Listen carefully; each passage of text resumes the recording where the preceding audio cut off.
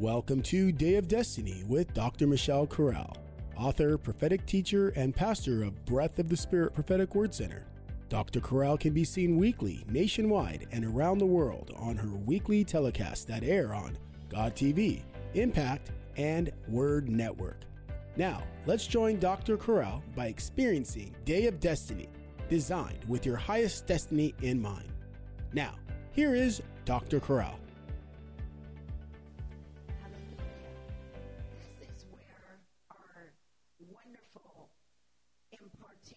Is coming in tonight from the book of Zechariah and from the 8th chapter and the 19th verse. I will read it for you. The Bible says, "Thus says the Lord of hosts, the fast of the 4th month and the fast of the 5th, the fast of the 7th and the fast of the 10th shall be to the house of Judah joy and gladness and cheerful feasts. Therefore, love the truth and peace." Now, most of us, when we read this, it's just, we're reading it and we're saying, well, that's really nice. I'm so glad that the Lord has said in his word that there's going to be joy and gladness to the house of Judah. But what does that mean to me in the year 2023? Beloved saints, it means everything to us. Do you know why? Because this is coming as a prophecy from the book of Zechariah. And tonight, just for a moment, I want to speak to you about mourning into miracles. How many of you are excited about the God who promises and gives us his guarantees? There is a guarantee that you are going to recover your loss.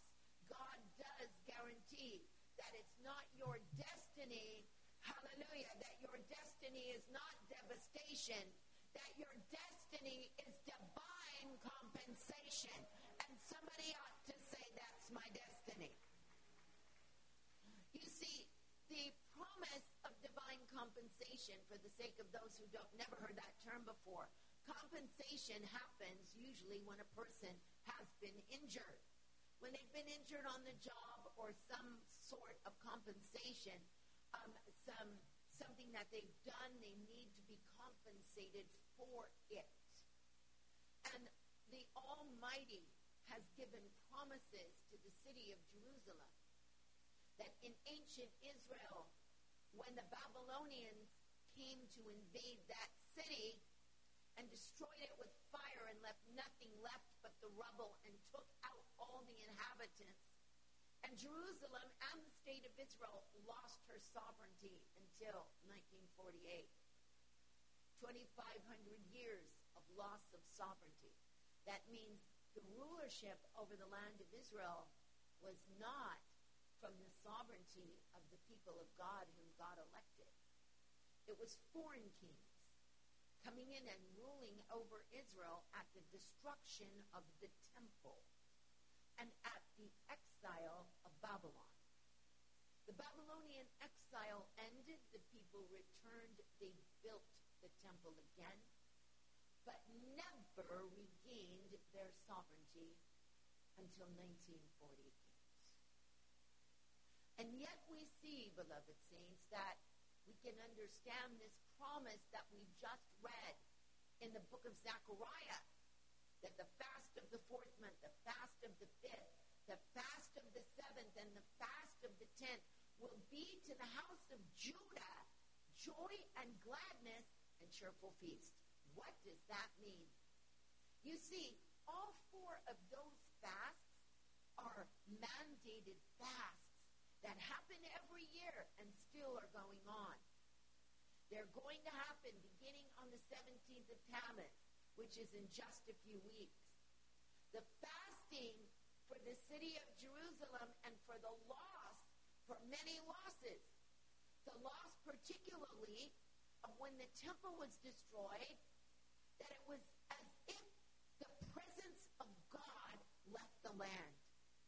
And so therefore, all of the losses and the repercussions and the loss of identity, the being taken to Babylon, the loss of land, the ruin, the rubble that Ash, God, 150 years before this happened, made promises to Jerusalem through the prophet Isaiah. And these promises are not just for ancient Jerusalem. These promises are also for spiritual Jerusalem. And guess what? The church is spiritual Jerusalem. I hope you're hearing this. The Bible says in Revelation chapter 21, verse 2, I, John, saw the new Jerusalem coming down out of heaven as a bride adorned for her husband. Are you with me, saints? Paul said in Galatians chapter 4, verse 26, the last line, Jerusalem is the mother of us all. So every one of us, whether we realize it or not, we are recipients of the promises that God gave to ancient Jerusalem because we are the new Jerusalem. So we are recipients also. Somebody ought to say, I'm claiming my redemption rights. Hallelujah. Turn to your neighbor and say, I'm not going to be passive about what God's promised me. Tell your neighbor, you can sit there and be passive, but I'm going to go into the enemy's territory and get back what the devil stole from me. Hallelujah. Now, beloved saints, to understand this concept of the New Jerusalem that we see not only in Revelation chapter 21, verse 2, and the whole city of Jerusalem, not only in the time coming, the time ahead, and the olam for eternity, but we are spiritual Jerusalems. We are the inhabitants. Our city is our citizenship is in the New Jerusalem. And because Paul said in Galatians chapter 3, verse 26, that Jerusalem is the mother of us all, we are incorporated through Christ into the multiple promises to the city. First of all, so that you and I can understand how important these promises are. First of all the promises in Isaiah, beginning in Isaiah chapter 40 to verse 66, 3/4 of those promises in those chapters are dedicated for consolation promises to the city of Jerusalem before the enemy caught it on fire, before he struck, before the city was burnt with fire, before it became ash, before it became rubble. God already provided the remedy before the ruin. Are you with me? And all of the promises, not only given in the prophet Isaiah from chapters 40 to 66, we also see multiple promises in the book of Ezekiel, because Ezekiel was a prophet that was in captivity. And all of his promises are consolation promises to the city of Jerusalem concerning the rebuilding of the ruins. That means when Ezekiel said in Ezekiel 36, verse 11, I'm going to establish you in your old estates, and I'm going to do better to you than in your beginning. I want you to know it's a promise, not only for ancient Jerusalem, but it's a promise to you, spiritual Jerusalem. He's going to do better to you than in your beginning. Somebody ought to say, a time of restoration and a time of divine compensation. The Lord said, you shall have double for your shame. Hallelujah. It is not only a time of double for your shame, it is the time that God is going to cause you to, he is going to restore your name, and he's going to heal the shame in your life. The Bible says in the book of Zephaniah, and I want you to understand all of the Trei Azar. The Trei Azar are the 12 minor prophets. All of the Trei Azar, the 12 minor prophets, only 2 were prophets to Israel. The northern kingdom, Hosea and Amos, were prophets to the northern kingdom of Israel. Jonah was a prophet to Nineveh. But the rest of the prophets of the Trei Azar, they were all prophets to Jerusalem. Prophets prophesying the return, the rebuilding, the comfort, the rebuilding of the ruins. Hallelujah. And I want you to know that on the 17th of Tammuz, when these days begin, there is going to be an anointing of breaking out. Hallelujah. There's going to be anointing of breaking. Something's going to break in your life. The Bible says in Micah chapter 2, verse 13, the breaker has come up before them and has passed through the gates and has gone out by it, and their king shall pass before them. The Lord is the head of them. Hallelujah. The breaker has come up. Somebody should turn to their neighbor and say, the breaker has come up. Say this with me. I'm going to break out on the right, and I'm going to break out on the left. Hallelujah. The Bible says that Isaiah prophesied in Isaiah 54 to Jerusalem, and his spiritual similitude was so powerful.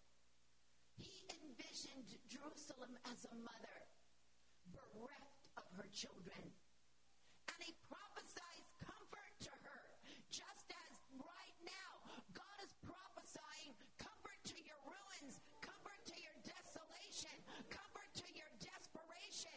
God is saying you're going to take back the territory. God is saying you're going to be rebuilt again.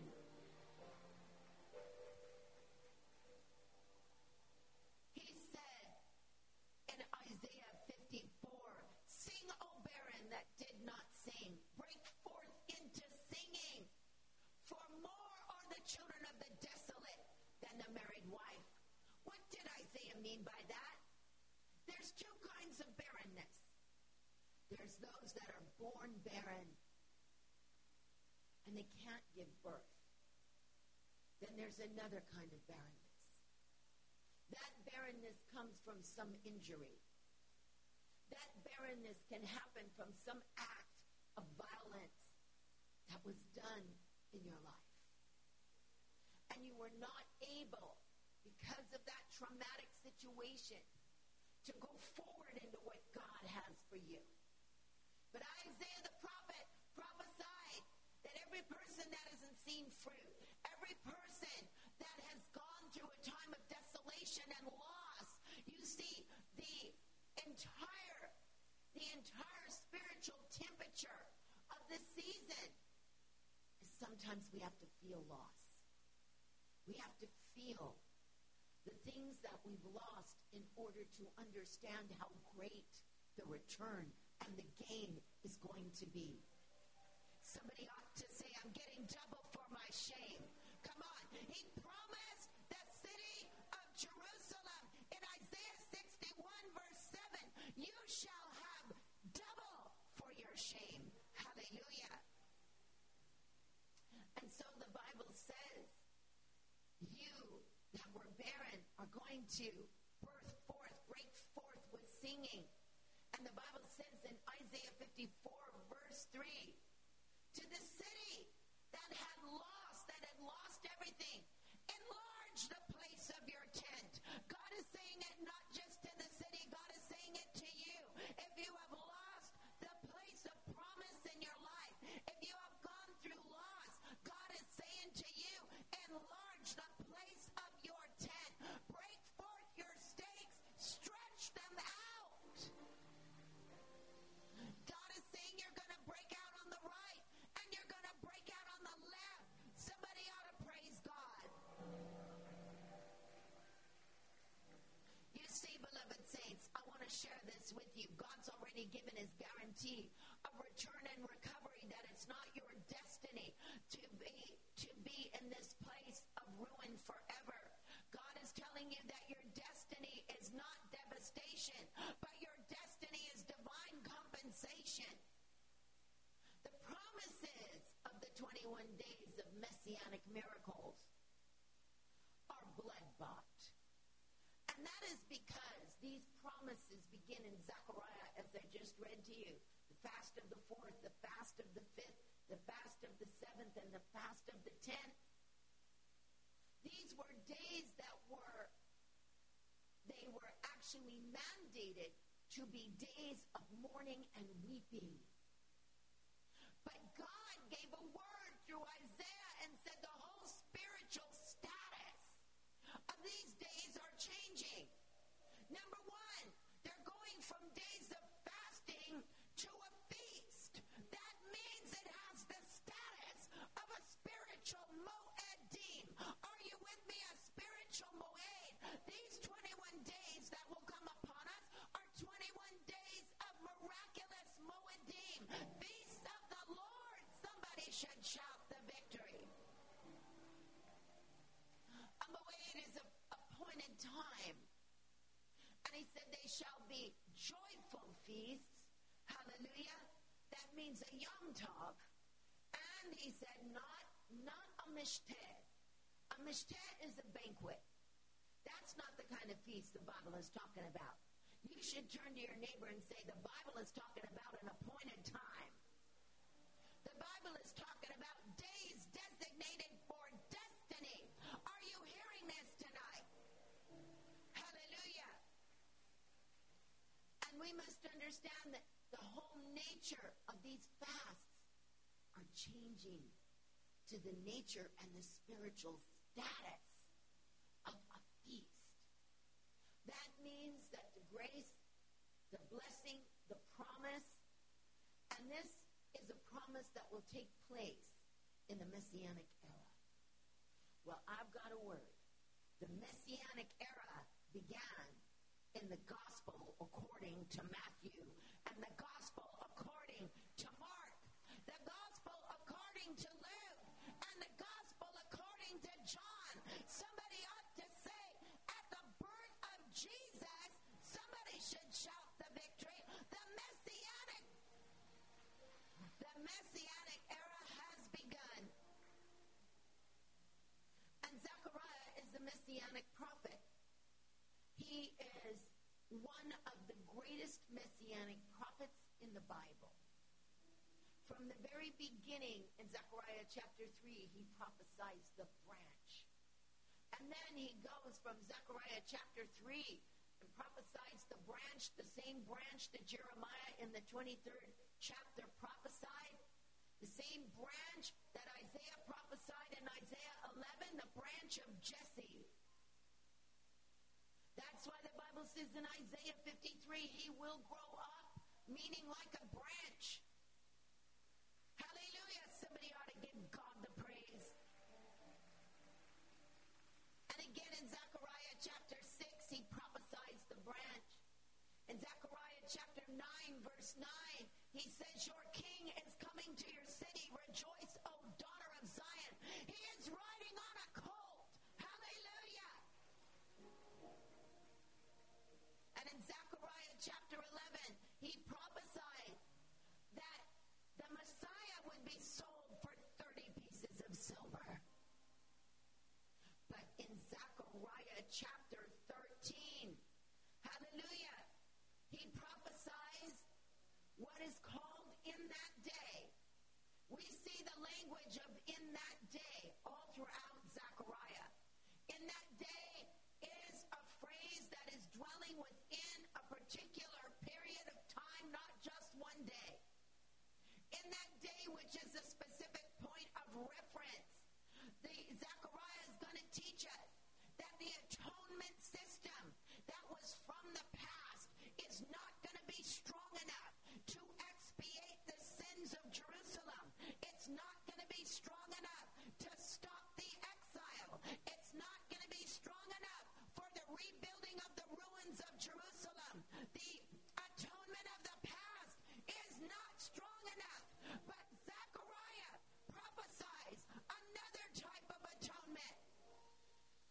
He said in Zechariah 13, verse 2, in that day saith the Lord that I will cut off. And I want you to understand, in that day is repeated over 7 times in Zechariah 13. But Zechariah 13, verse 1 says, in that day there shall be a fountain opened to the house of David and the inhabitants of Jerusalem for sin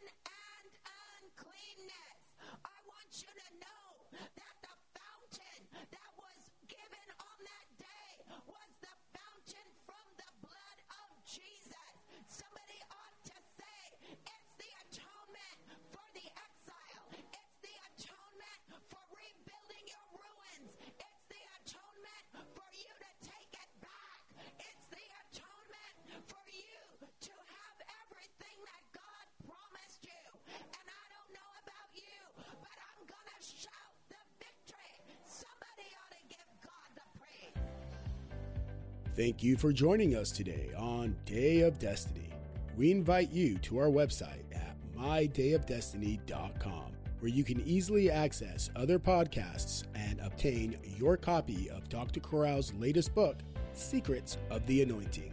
Also, we want to take this moment to invite you to engage in extending your hand of kindness by planting your seed or offering for multitudes that include orphans, providing water wells, providing medical supplies, clinics, feeding programs, and many other services to the suffering church, and through efforts of evangelism worldwide. Just go to our website and click the donate button or text to give. Text HESED, CHESED to 7797. That's HESED, CHESED to 7797.